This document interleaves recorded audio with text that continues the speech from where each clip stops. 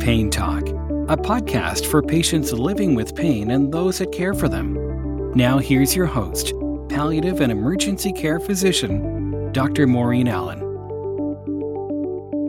Welcome back, everyone. We're going to pick it up where we left it off with Natasha Rodney-Kale, who works with the Drug Evaluation Unit at Nova Scotia Health.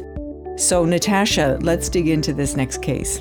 One study, you made me think about a study that came out of the Emerge looking at what was the average number of pills that patients, when they discharged from the emergency department, how many, especially these would be primarily injuries that were not musculoskeletal, they were more fracture related. So, and on average, patients used maybe 9 of the tablets, so 10 of the tablets, and everything else was left behind. They stopped using after that amount. So it was kind of, and I thought, well, that makes a little bit of sense. And I understand where, people, where we all have been coming from. We don't want to send people out and be inadequately treated with pain, but we've probably been a little more, providing more than really most people need. And at least these sort of thresholds and guides are starting to become available to at least inform those decisions. Yeah. And I think you bring up a really important point too. So generally, for 95% of the population that we treat, the pain system responds the way it should. The patient's body protects it. It tells us when, and then things heal and then everything settles down. A small percentage of patients who are hardwired a little bit differently. And these patients, because we don't know, one of the questions I asked Jason Bussey, I don't know if you were online when we were talking about some of the work they were doing on acute pain and the pharmacotherapy was, did they exclude patients who had a pre-existing condition of chronic pain? And how those patients would respond, to an acute pain situation in terms of their use of the pharmacotherapy. And I think sometimes it depends on what they were using previous, but I think there's some complexity there that we have to appreciate, even if there is no progression or anything bad happening, but we need to be able to have that conversation with the patient that what's probably happening here is that their tissue is healing, but it's their chronic pain flare-ups that are actually contributing. And where that becomes a little bit clear is when you hit that 4-week mark. And we know that this is often where the orthopedic surgeon says, look, everything looks great. You don't, go back to see your family doc. They can follow you up. And then the family physician is saying, well, what the heck do I do with this? Because the patient's telling me that their pain is 12 on 10. And the orthopedic surgeon's telling me that there is nothing there that's contributing. It doesn't mean that patient is not experiencing real pain. It just means that we have to shift where the focus is and look more at that focus of chronic pain and help the patient manage those flare-ups. And 9 times out of 10 in my experience, what's driving the pain at that stage is often the pain protective behaviors that we're not having the conversations with patients around. And that would be sort of those pain tucks that they get into, the fear of moving the extremity. So those are things that need to be addressed. And we need to recognize that it's not just the actual tissue piece that's important. It's really how that pain system is responding as well. Question for you. Would you say that in most those patients that are just not responding in terms of healing the way and pain responses sort of to be expected, that a lot of the times they do have that underlying chronic pain piece? Yeah. Or the other piece we could look at, because if you look at the mechanism of chronic pain in particular, obviously, so chronic pain, as you know, has just been recognized by the World Health Organization as a very distinct pathophysiology, right? It's a very distinct illness. So when you look at pain amplification, so I think about patients who are waiting for surgeries for these very osteoarthritic joints, and just living every day with significant pain, probably being managed with opiate analgesics, which long-term we know can contribute to pain sensitization. So by the time they have their surgery, they have a pain system that's incredibly amplified depending on how they've been managing. And so trying to get that pain system to wind back down again can be very challenging for some patients. It is very possible because it's about neuroplasticity, right? So just like it can wind up in one way, it can actually wind down in another way. But I think the mistake that we can make as healthcare providers is we often, are very critical of patients and just tell them to suck it up, right? So look, it's better. Yes, we've made your knee. Look at your knee can move so much better. I didn't promise you I was going to take away your pain.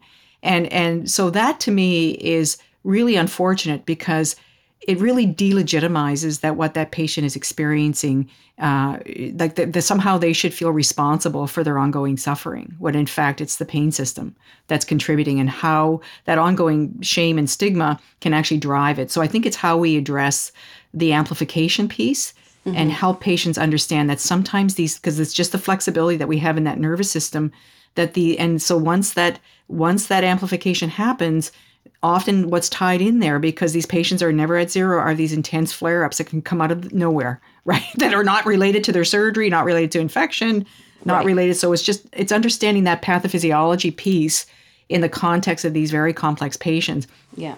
And how we help them manage that. And generally, it's not a pill. It's really our ability to sit and listen and lean in. And so that's where I think sometimes we just need to be able to, and that requires a lot of work. I'm sorry, I'm jumping around a little bit, but it does require a lot more work. But I think what patients want us to hear is that we're listening and that we're acknowledging and that we're actually examining them to make sure that there's nothing new. They need a lot of reassurance, but they also need new habits and behaviors to manage those intense flare-ups and how they get moving and how they get back to life. So that's my little rant on that.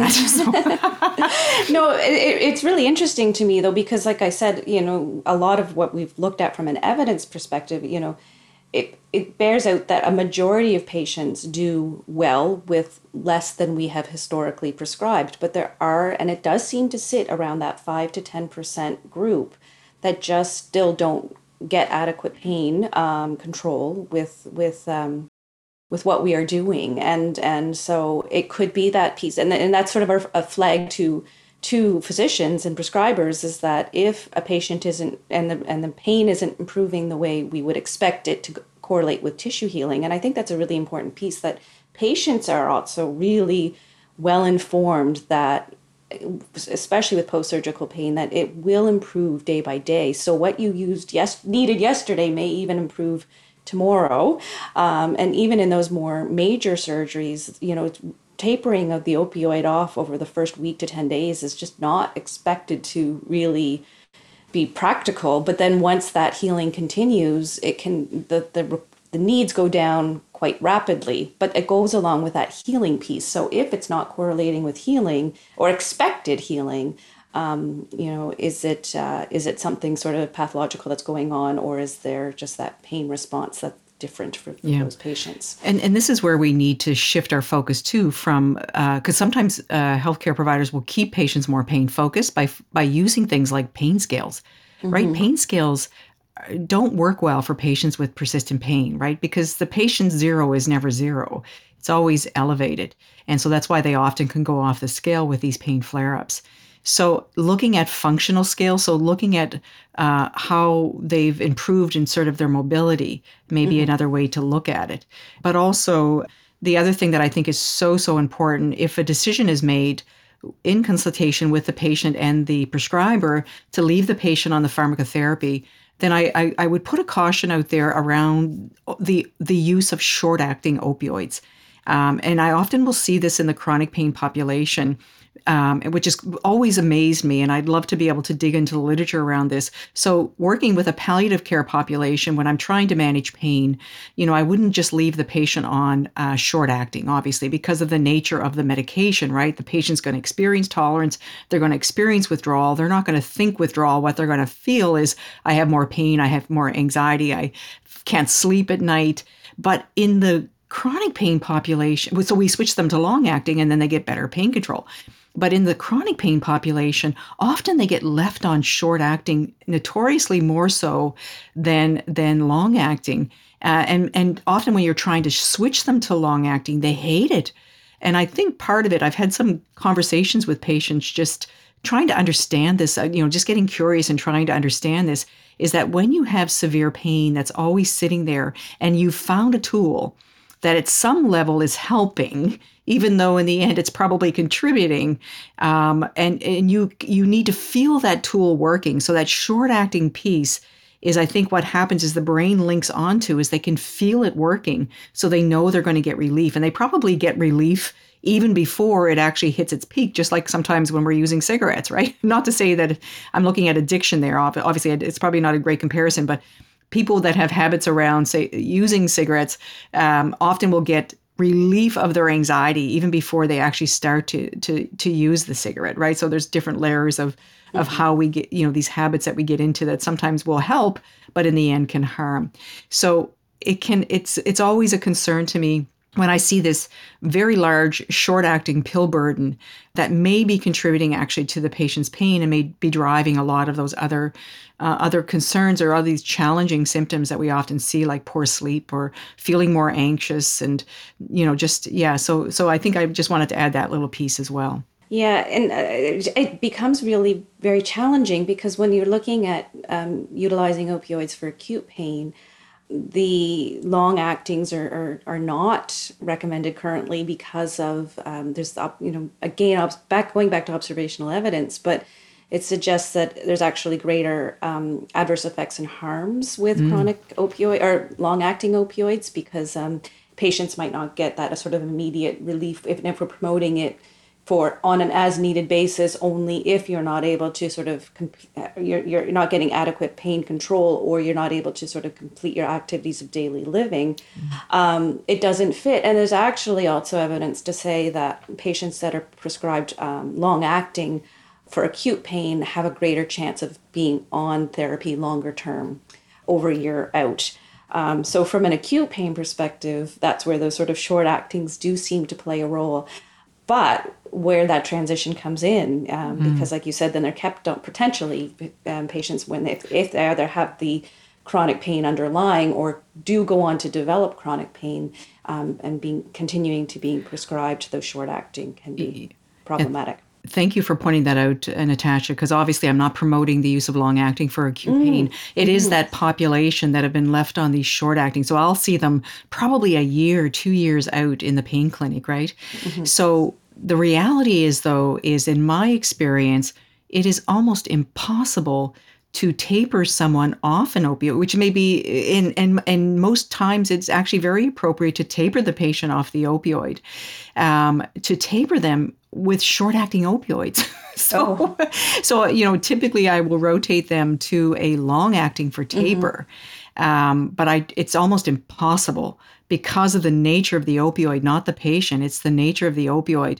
These patients who are experiencing pain, as well as who have an opiate analgesic short-acting they've been on for a while, have lost the effectiveness of that opioid. So they're doubling up, they're running out early, they're using it's a nightmare sometimes. But totally I agree, because the conversation is around the acute pain is that I would not use long-acting for acute pain, but this gray zone that often patients get into, and I would argue is probably what we're all talking about in terms of the challenges that we see in clinical practice.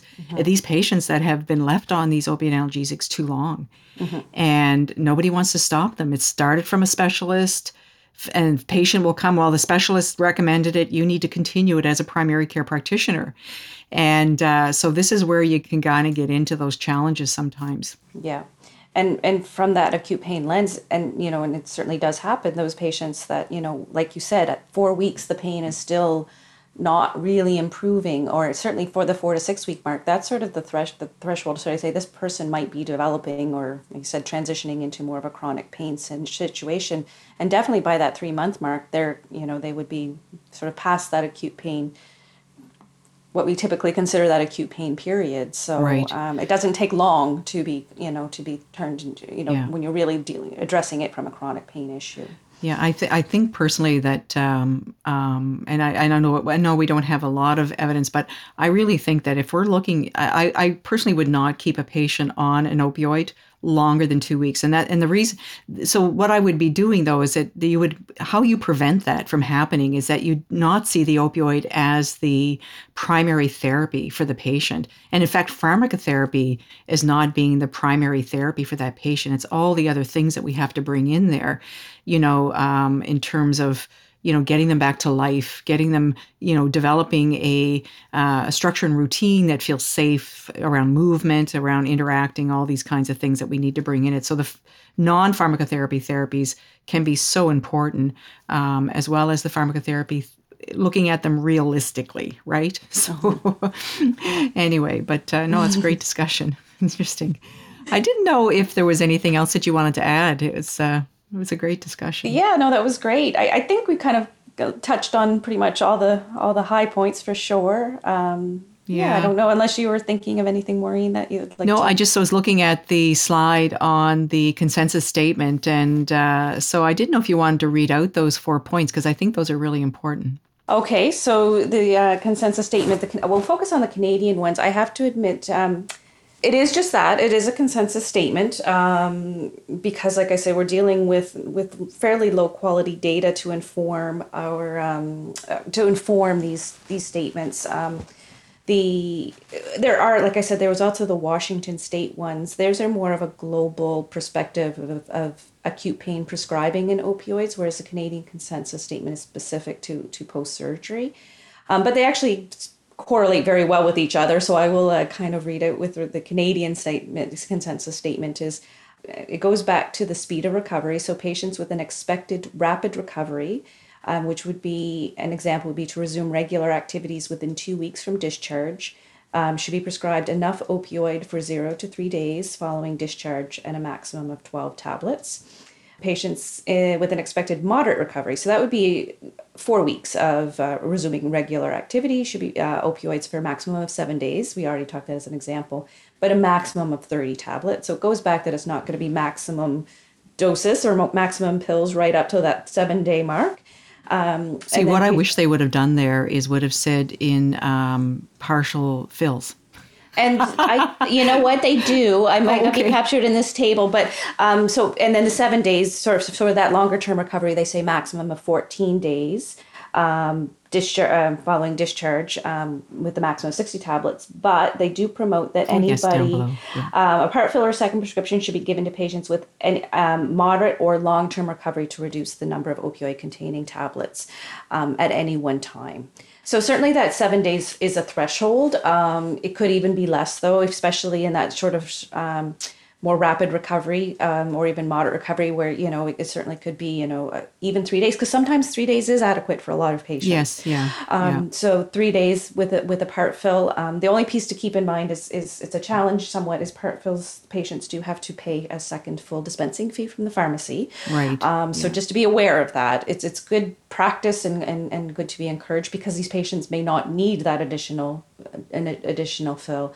But a point that has to be, taken into consideration. But certainly, starting out not knowing who, if a patient isn't requiring anything to 7 days as an absolute max is a more than reasonable threshold to work with. The other thing you brought up, Maureen, is the guidelines clearly promote, or the consensus statement clearly promote, do not prescribe ahead of time. Only write the triplicate at the point, or duplicate now, I guess. At the point of discharge. And if a patient hasn't required opioid therapy, if they were admitted for their particular procedure and they haven't required opioid therapy in the 24 hours prior to discharge, that would be a flag that person won't need anything and not to prescribe it in those patients. And we all know stories of patients that were given a prescription, came home with a prescription. One of my colleagues was telling me about one of her kids who actually kept getting a dislocated shoulder, had a procedure done, and went home with a script of 60 tablets of Percocet. Mm-hmm. And when she saw that, I mean, she was shocked because all he was using was Advil. So I think it's just being aware. And this is the other piece I think is so important. What we don't do that we do all the time with anti-clotting drugs, and we need to get into the habit, is we need to do the risk stratification, mm-hmm. right? So when we're prescribing, so if you have a patient who's high risk, patients had a pre-existing opiate use disorder, somebody who has other types of substance use disorder, patients who have a very, chaotic kind of home life. If you've got a child, you're going to help plan with that patient. You're not, around the safety and making a choice that's going to make them feel comfortable. One of the most important conversations I have with patients, and even with surgeons when they reach out, is that one of our patients that we're following in the opiate agonist therapy clinic who needs to go through surgery is how can we help manage their pain post-operatively? Mm-hmm. And for most patients who've lived with an opiate addiction, the last thing they want is a relapse. Mm-hmm. So we shouldn't be afraid to have those conversations.